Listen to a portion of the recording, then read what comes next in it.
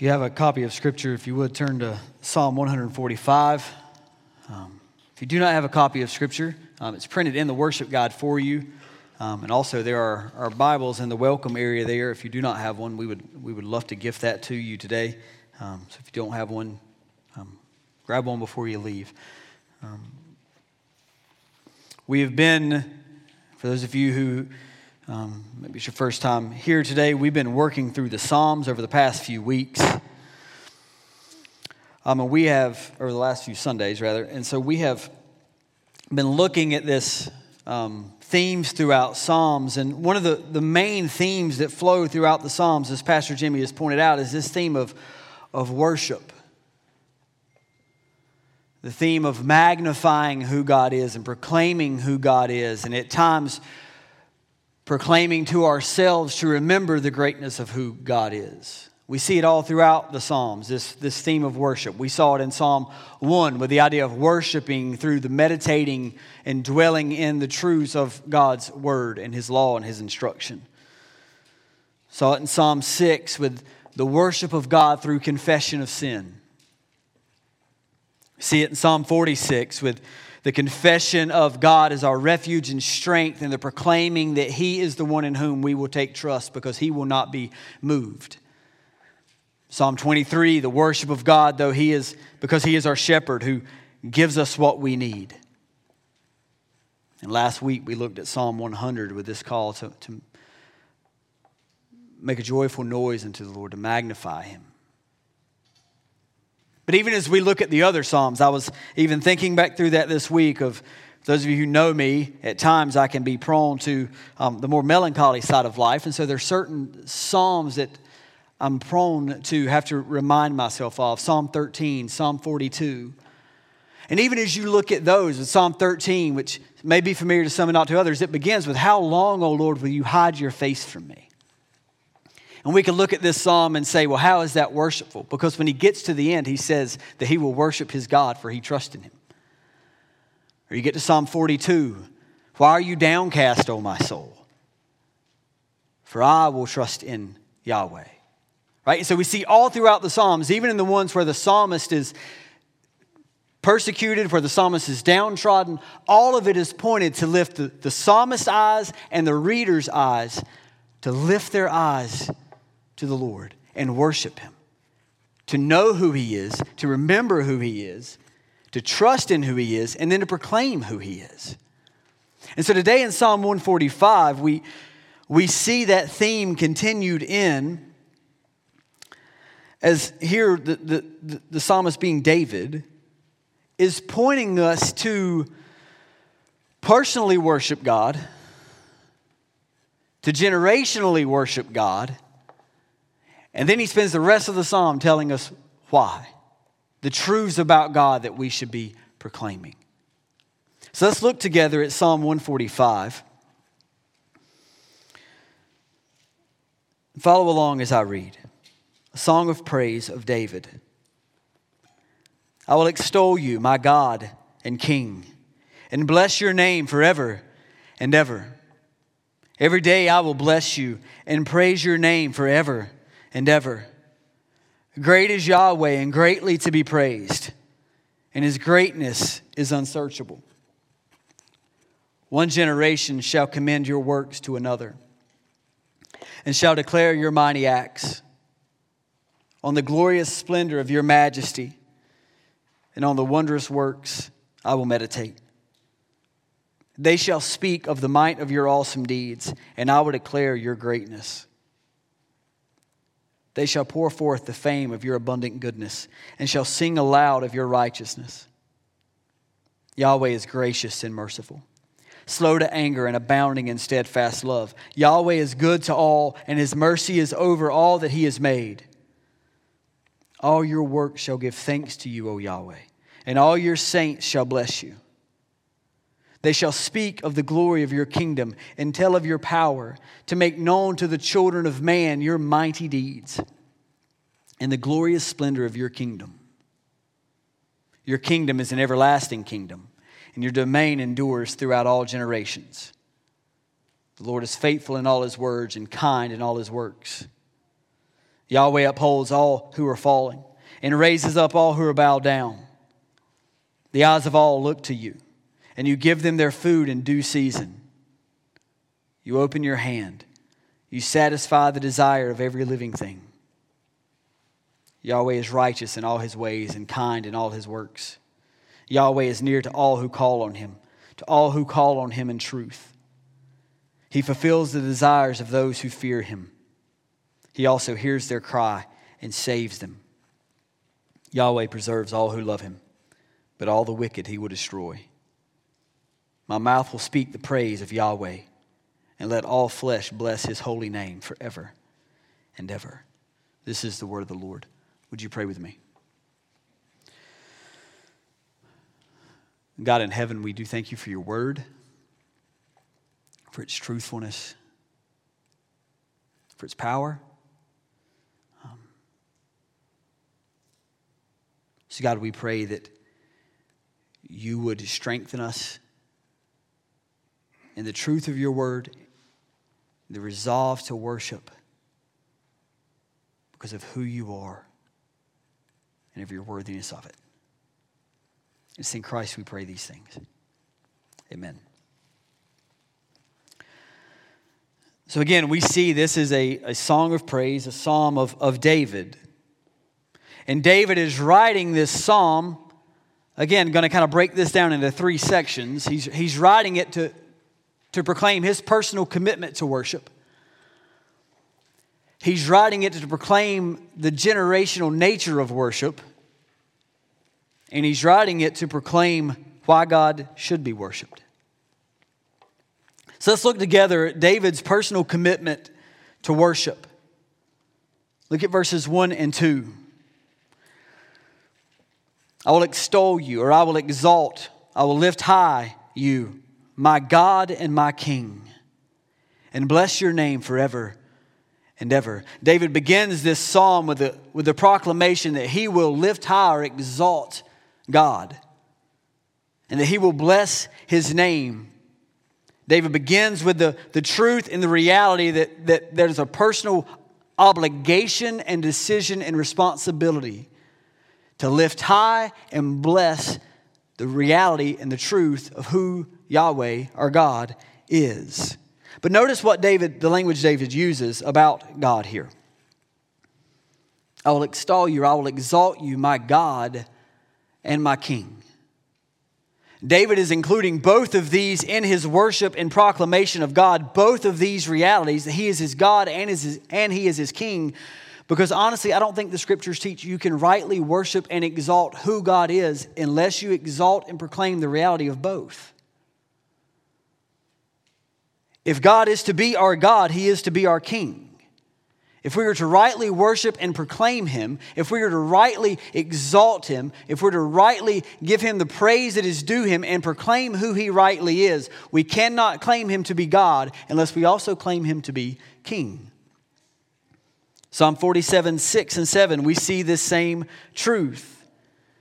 Sing praises to God, sing praises to our King, sing praises. For God is the King of all the earth. Sing praises with a psalm. So again, David is, and again, let's remember who David is. David is king. David is the one who ruled over Israel. And yet David speaks of God as his God and his King. David knew his rule was limited, and his rule was ultimately under the kingship of God. We see, and I don't see it as much. I think that's just because I'm self-employed and I work by myself, so I don't hear a lot of things from a lot of people. But I know for the longest time there was this kick, and I still see it because I used to work with college students. And I see the college ministries, and I hear the conversations with college students, and I have conversations with grown adults who talk about things of God because I'm in homeowners' houses, and we have conversations. This reality, especially when it comes to how we speak of Jesus, there was this whole debate years ago of lordship salvation. Can Jesus be your Savior, and does he have to be your Lord? The Bible speaks very clearly, and David again is proclaiming this worship of him. If Jesus is to be your Savior, He is to be your King. If God is to be the God whom we call Father, He is to be our King. We cannot have one without the other. And if we are to rightly worship God and exalt Him, we must proclaim as David proclaims, "You are my God and you are my King." Often in our world, and even when, again, you have conversations. I remember a conversation I had recently with a friend who was talking about his son, and he was talking to him about the things of God, and it was, "Why do you not follow him?" And his response was, "Because I don't want him to tell me what to do."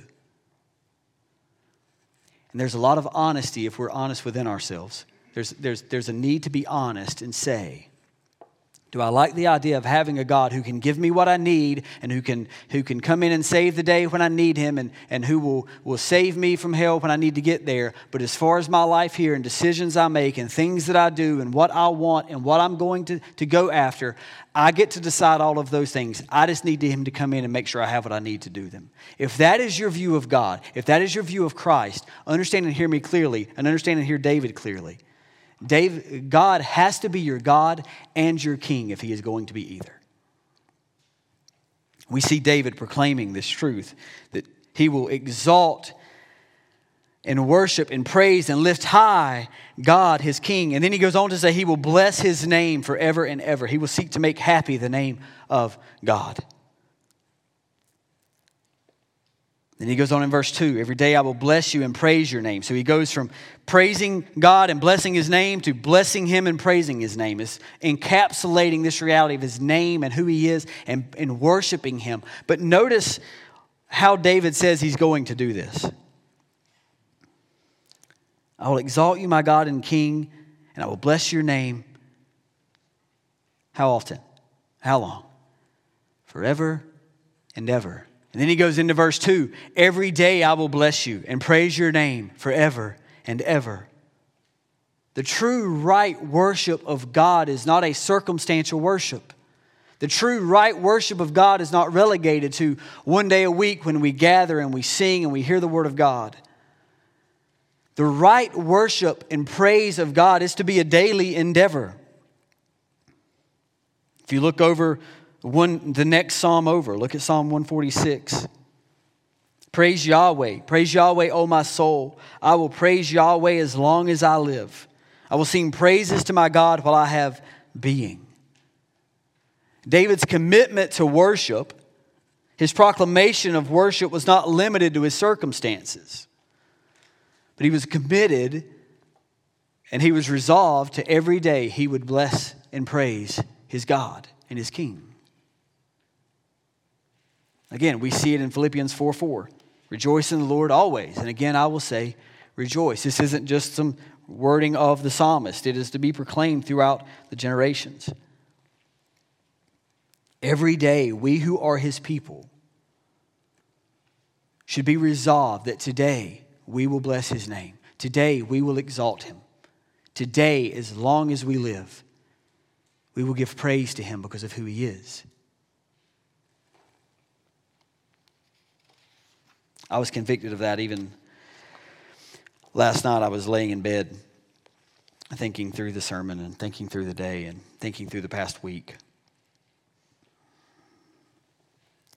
And even in the reality of thinking that I'm going to stand up here and say what I just said and read what I just read from the psalm, that we're to proclaim Him every day, and looking back at this last week of how even this past week I allowed the consuming things of work and projects and tasks at hand to become the all-consuming nature of my mind. And my day was set and focused solely on this project and this task, and this is what I have to do, and it consumed everything. And thankfully I had a loving wife and some good brothers who were alongside me and worked to seeing me in the midst of those things to point my eyes and remind me of who God was and lift my eyes to Him.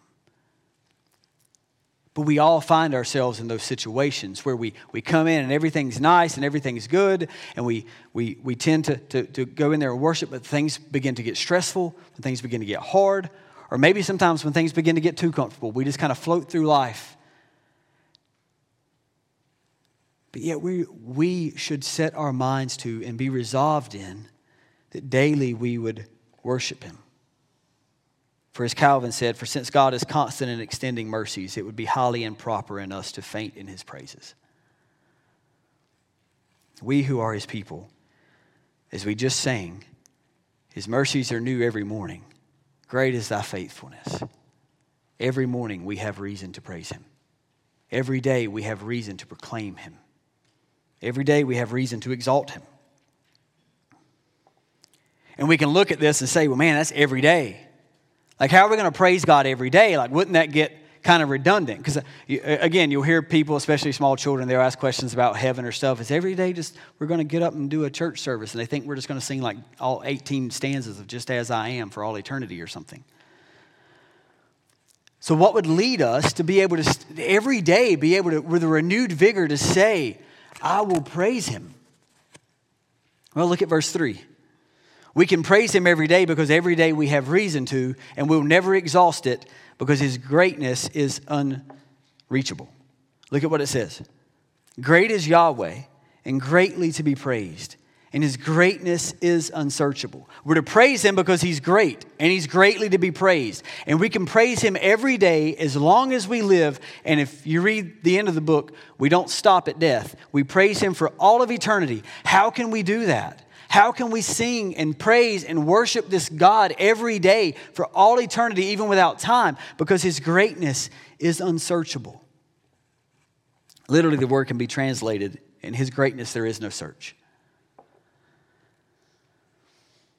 We can plumb the depths of what we can grasp and fathom. We can study all of the scriptures, and we can read all of the theology books, and we can listen to all of the sermons on the theology proper of who God is. And we will have yet but hit the fringes of the reality of who he is. His greatness is unsearchable. If you go to Job chapter 5, you don't have to flip there, but just listen along. As for me, I would seek God, and to God would I commit my cause, who does great things and unsearchable, marvelous things without number. He gives rain on the earth and sends water on the fields. He sets on high those who are lowly, and those who mourn are lifted to safety. He frustrates the devices of the crafty so that their hands achieve no success. He catches the wise in their own craftiness, and the schemes of the wily are brought to a quick end. They meet with darkness in the daytime and grope at noonday as in the night, but he saves the needy from the sword of their mouth and from the hand of the mighty. So the poor have hope, and injustice shuts her mouth. Job, in the midst of his suffering and persecution, points to, or not persecution, but in the midst of his suffering and loss, points to the reality of the greatness of God and his marvelous things that are without number.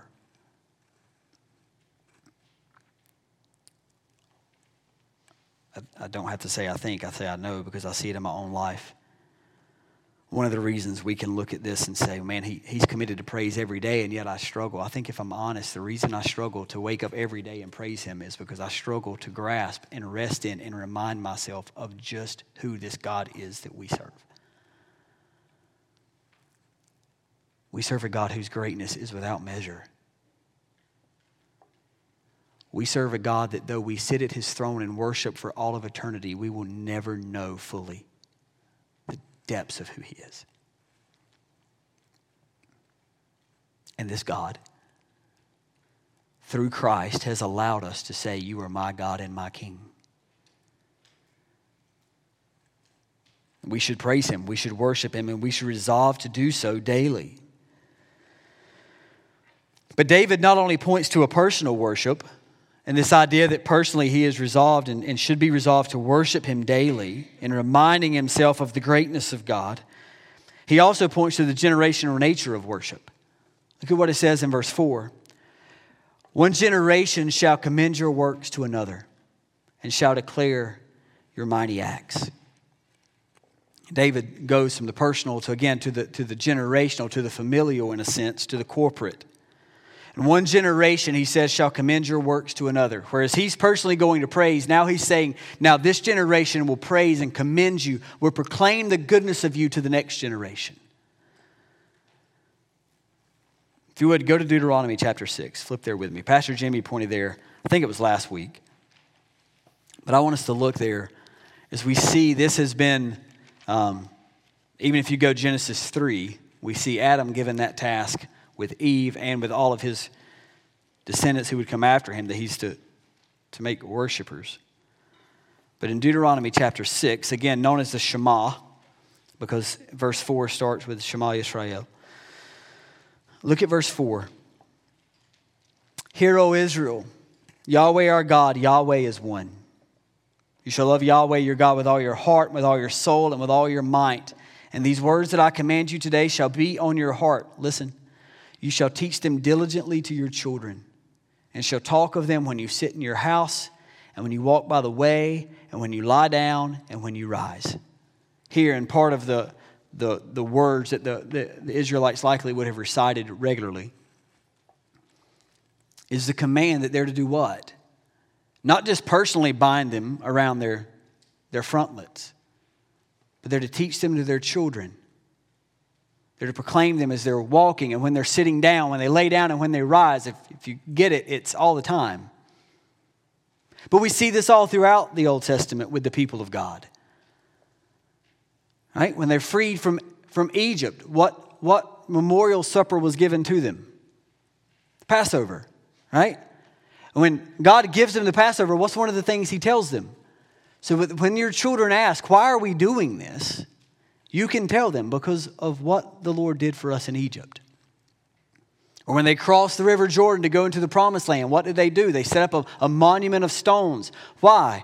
God says so that when your children ask, why are these stones here? You can tell them what the Lord has done for you. It is ingrained in the very nature of the people of God that they are to teach the upcoming generation of who God is. And even look ahead at how this flow works. In verse 4, this generation shall commend your works to another and declare your mighty acts. And then look at verse 5.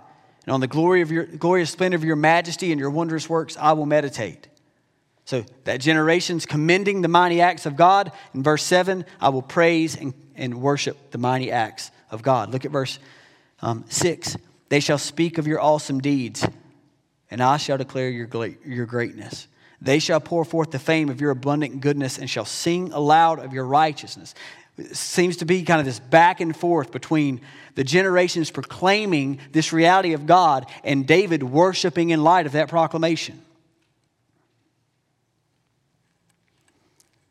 Listen, I want to be clear here, because I know oftentimes we see things like this, and there's a verse in Proverbs everybody wants to go to. I want to be clear here. I'm not saying if you teach diligently your children the things of God that they will necessarily grow up and be the godliest people on the planet and be saved. That's not what we're saying. The Scriptures give us no reason to commend that. Life experience gives us no reason to commend that. But here's what I am saying and what the Scripture is saying. If you don't tell them, they're not going to know.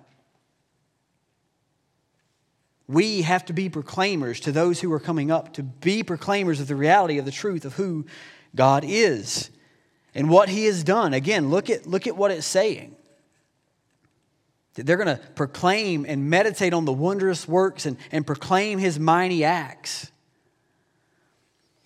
We who are His people should be proclaimers, yes, of His mighty acts that we see recorded in Scripture. Yes, we have to proclaim these things. Let us also proclaim to the next generation the mighty acts of God in our own lives. Let us proclaim to the next generation the reality of what God has done for us, of how He has saved us, from what He has saved us, of His goodness to provide when He has provided, of His goodness to protect and defend when He has protected and defended. Let us be proclaimers of these things to the next generation. And again, in this section of Scripture, we see an obligation to all of us. But as we look through it, I would argue specifically, parents, we have an obligation to our children. We have an obligation to be proclaimers to our children the greatness of our God, to teach them the realities of who He is, to teach them His mighty works, to teach them the mighty work He has done for His people in Christ, to teach them and proclaim to them the things He has done in our own lives. Grandparents, there's an obligation as believing grandparents to be disciplers of your grandchildren. That we should seek to tell them what God did to us in our generation or your generation. We would be proclaimers of these things. And as a church as a whole, there's some who will come through the church who will not be parents, or either will be children who don't have parents who are believers who can teach them. We need as a church to be committed to raising up the next generation to know and believe and trust in the things of who God is. That's why we do what we do on CDM and YDM. That's why we're committed to having our children involved in the service on Sunday morning. That's why we're committed to what we do on Wednesday nights. Because we want them to know and to see and to believe the reality of who God is and what it is to worship Him. We have an obligation to do these things. As parents, as grandparents, and as a church, we are to be those who proclaim the greatness of our God to the upcoming generation. And not just within the walls of this church, but to the world. That they would know and see the greatness of the God that we serve. So David in verses 1 through 7 has looked at this worshipful aspect, this proclamation both personally and generationally of this proclamation of the greatness of God and the necessity to worship Him and the necessity to proclaim that worship to the upcoming generation. And then in the rest of the psalm, he proclaims this greatness of God. He's giving off reasons and ways in which we are to praise Him and things for which we are to praise and exalt Him. And we're just going to kind of walk through those as he walks through them. Look at verse 8. Yahweh is gracious and merciful, slow to anger and abounding in steadfast love. Again, David has proclaimed the need to worship. Now he's given the reasons for worship. And the first point he makes is the gracious, merciful, covenant love of God. The Lord is gracious, compassionate, merciful, slow to anger. As I looked at that, and there's a commentary by Plumer, an old Puritan guy. And that word can be translated long to anger, he says, because it is commonly long before God becomes so angry to cut men down. We have a God who is patient and long-suffering. God who is gracious and merciful. Again, for some of us, that should draw back a recollection of Exodus 34. When Moses asked God to show him His glory. If you're familiar with the setting, God says you can't see that and live. But I'll put my hand before you and I will pass before you and I will proclaim my name to you. So he hides Moses in the cleft of the rock. He covers him so that he cannot see the fullness of His glory. And he walks by and he proclaims His name. And what does he say? Yahweh, Yahweh, a God gracious and merciful, slow to anger and abounding in steadfast love. This isn't just what He does. It's the very nature of who He is. Oftentimes when we speak of someone and we say, well, so-and-so is a compassionate person, or so-and-so is a nice person, so-and-so is a whatever. Generally what we're speaking of is they do those things. Right? I don't think we're saying by the inherent nature of the entirety of who they are those things. I would hope not, because if you follow any of them around, they're going to show you times where they're not compassionate, and they're not giving, and they're not kind. But when the Bible speaks of God is something, it's not saying God does these things. Yes, He does, but He does them because it's by the very nature of who He is. Again, when God proclaimed His name to Moses, that's what He said. This is who I am. Not merely things that I do. This is who I am. Compassionate, merciful, and abounding in steadfast love. Again, that word there being hesed, pointing to a covenant love for his people. This is who the Lord is. Then he goes on to say, he is good to all and his mercy is over all that he has made. I'd argue in verse 8 is pointing to his people, speaking of the steadfast covenant love for his people. And in verse 8 is pointing at his general common mercy over all people. And again, if you're sitting here and be like, well, what evidence do I have that God is gracious and merciful and abounding in steadfast love? We're all still here. Because if he was not, I would not be. And neither would you. He has given us life today. And in that, he has been long-suffering and patient. He has been gracious and good. And his mercy is over all that he has made. So in verses 8 and 9, we see this gracious, merciful goodness of God. And then in verses 10 through 13, we see the reign and dominion and kingdom of God that should cause us to praise. Look at verse 10. All your works shall give thanks to you, O Yahweh, and all your saints shall bless you. They shall speak of the glory of your kingdom and tell of your power, to make known to the children of man your mighty deeds and the glorious splendor of your kingdom. Your kingdom is an everlasting kingdom, and your dominion endures throughout all generations. So we're to praise God because he's gracious and merciful and compassionate, and we're to praise God because he is the king whose kingdom has no end. The old hymn, something about that name, is a refrain in there, kings and kingdoms will all pass away. We even saw it in Psalm 46 when Pastor Adam taught through that, of this idea of the nations rage and the kingdoms totter.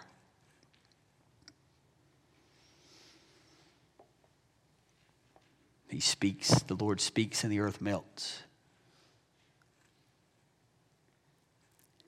We worship God, and we should worship God, and we should proclaim to the next generation this truth about God that they are to worship is this truth. He is the King, and he will never be dethroned. He has always been, and he is now, and he always will be the ruler of all things. Yes, he appoints worldly leaders. We see throughout the scriptures, if they're in a place of position and power and authority, it's because the king put them there. And he will take them out. But we're to worship God, we're to see God, we're to rest in the reality of the truth of God every day, that he is the king over all that happens, and we don't have to wake up or go to bed tonight and wonder, man, I wonder if tomorrow he's still going to be in charge of this thing. We have it every 4 years in our country. The dreaded night in November. And we'll go to bed, and some of us will go to bed not really concerned and turned it off about before it came on. And we'll just go to bed, and we'll wake up the next day and we'll see what happened.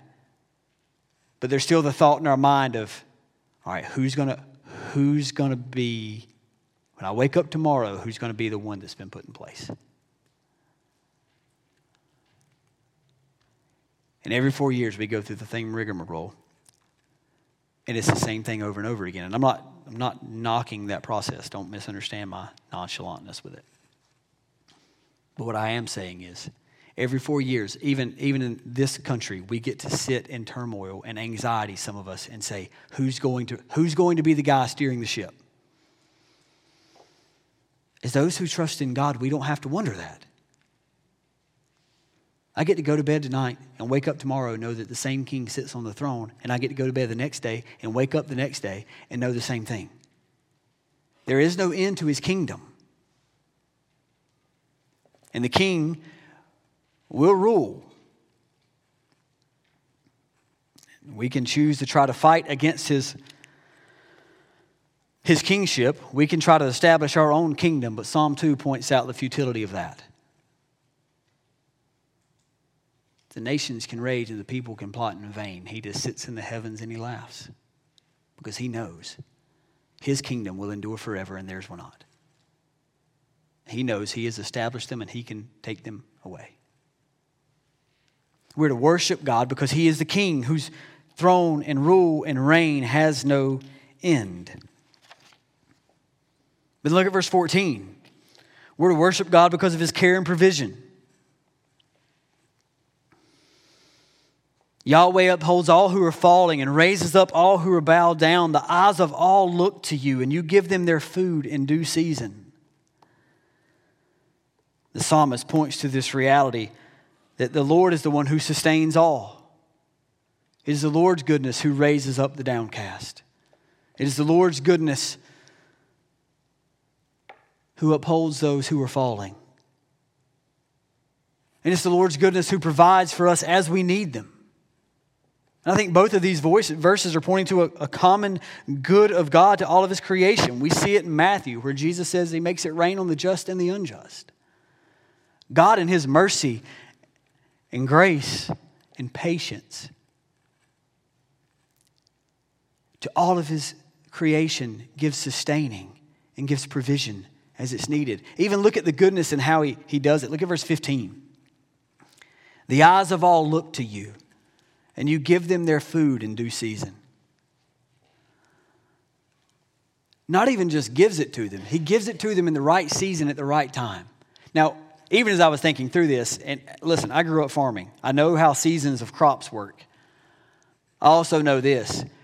We weren't dependent upon that season of corn to eat for the rest of the year, right? So we're not in a setting where we're kind of eating food as it comes harvested in. We harvest it daily when we go to the grocery store or to the drive-thru. We don't think about it as much that way. But I think we should. Think of the way the Lord has given food, especially in this time, but He's given it even now. Yeah, we have advanced technology, but there's still cyclical seasons of things. We know there's winter fruit, not fruit, but winter vegetables and summer vegetables and fall vegetables. He's laid them out periodically. Why? Because if He gave us the whole thing in June, we wouldn't be able to get it in, and it'd be bad by the time we got to the end. Even in His goodness of not just giving it, but how He's given it, the Lord has been gracious to provide and give in due season. Some of us are here, and again, I think we're all guilty of it at times.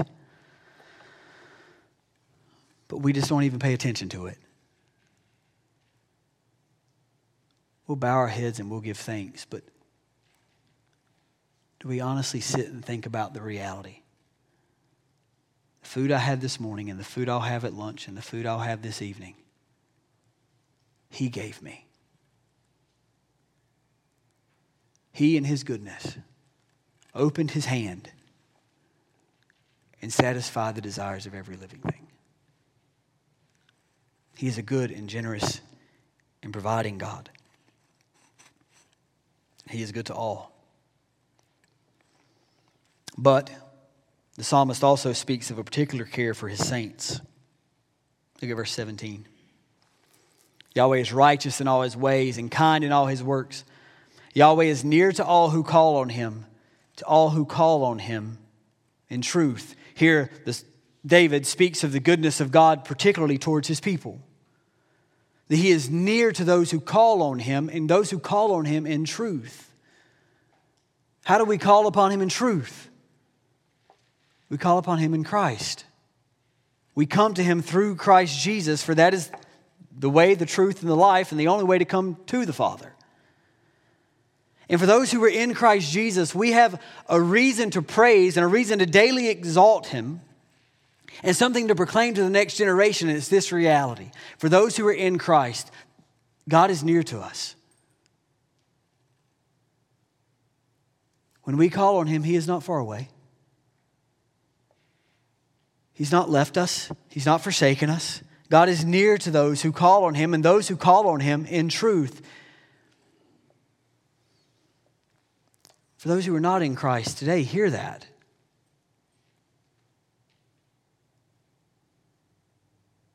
Go to Him in Christ, and He will not be far away. Come to Him.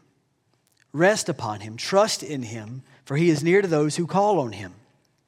And then goes on further in verse 19. He fulfills the desires of those who fear him, and he hears their cry, and he saves them.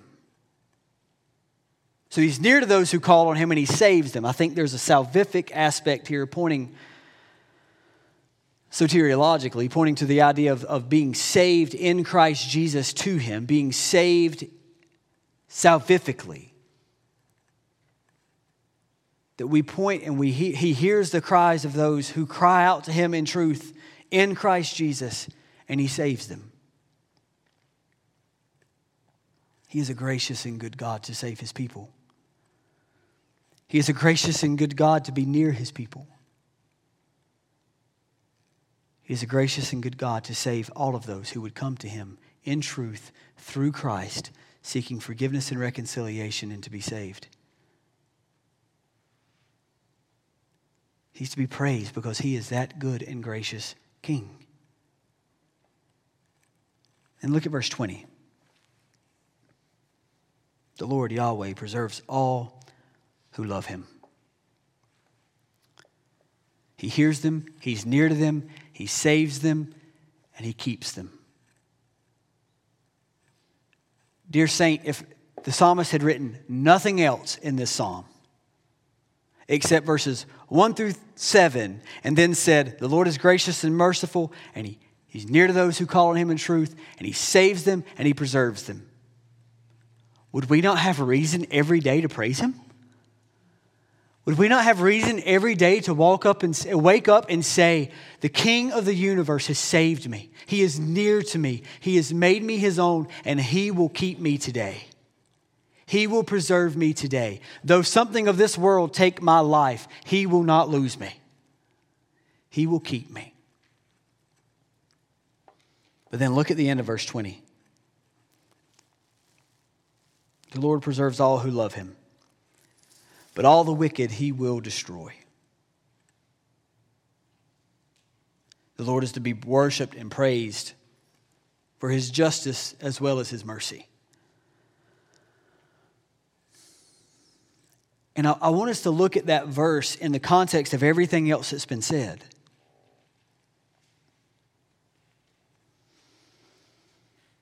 The Lord satisfies and opens his hand and provides food and care for all of his creation.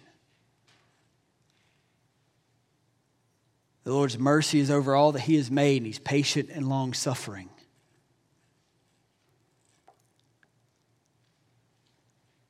But there is a day when he will judge the wicked and destroy them. Go to Exodus 34. Earlier I referenced it. I want you to flip there with me now, if you will. I want us to look back at that passage we noted earlier about the name of God when he was proclaiming it to Moses, proclaiming of his grace and mercy. Go to Exodus 34, verse 6.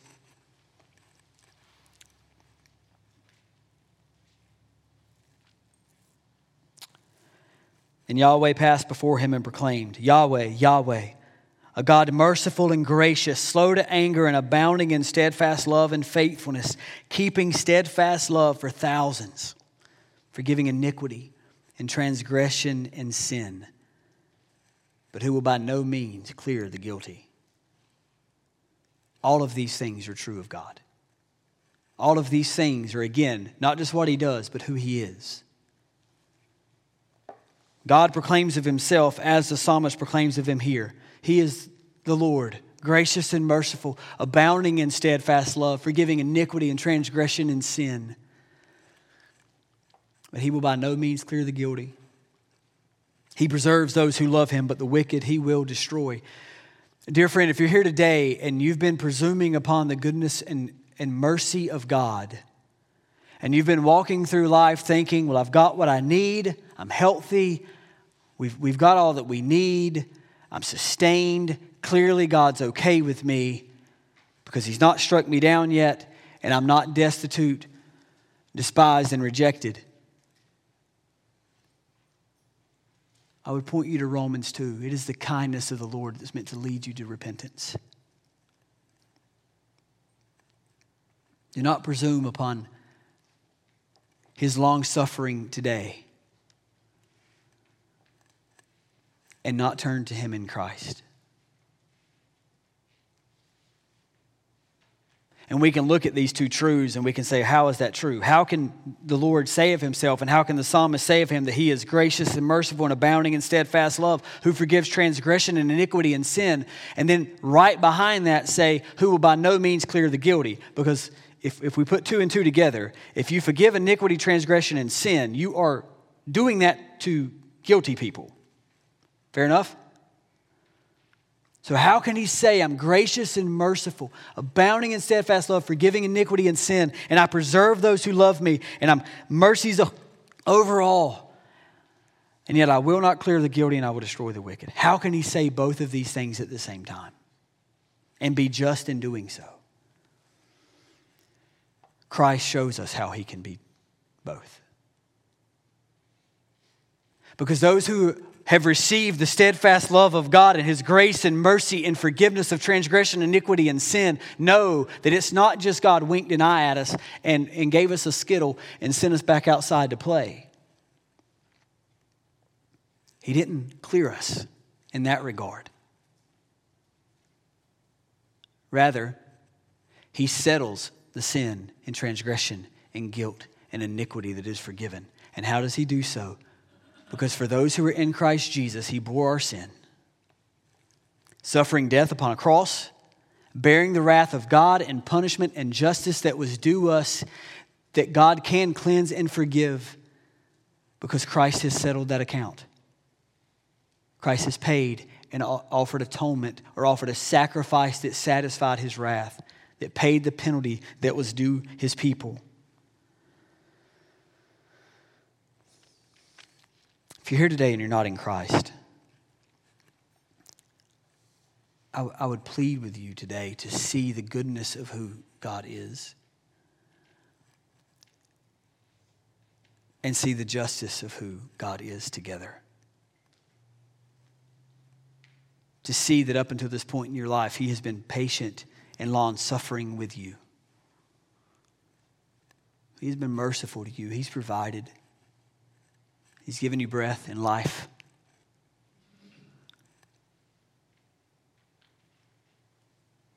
But see the reality that the day is coming when you will stand before him.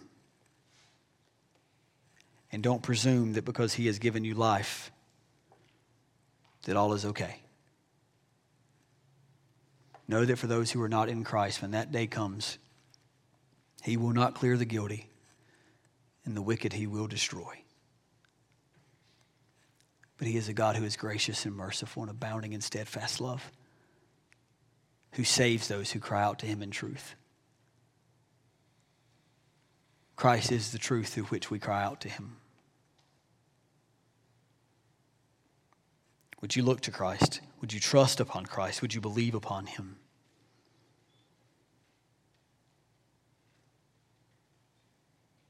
And for those of us who are in Christ,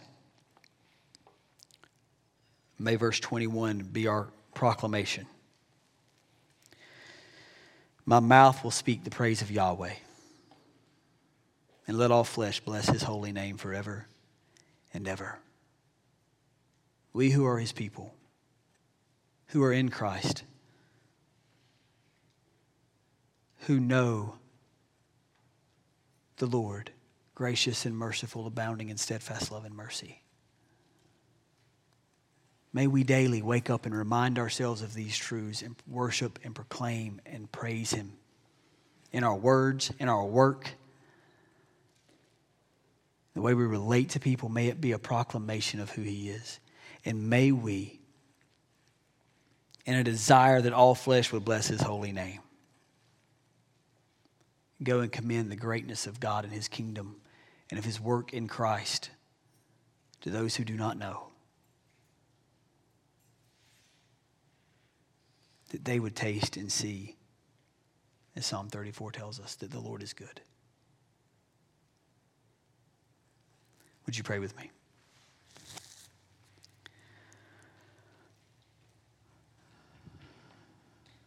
Our God in heaven, we do feebly and weakly proclaim that you are great and greatly to be praised.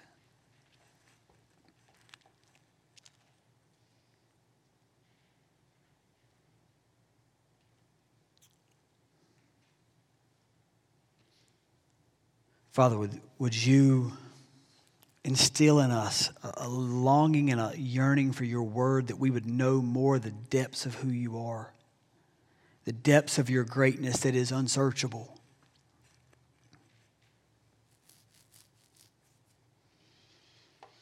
That you would grow in us a praise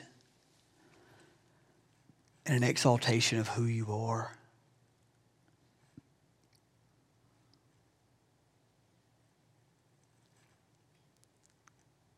Father, today would you open the eyes of those who do not see, that they may know your greatness and your justice and your mercy and grace in Christ. It's through him that we pray these things. Amen.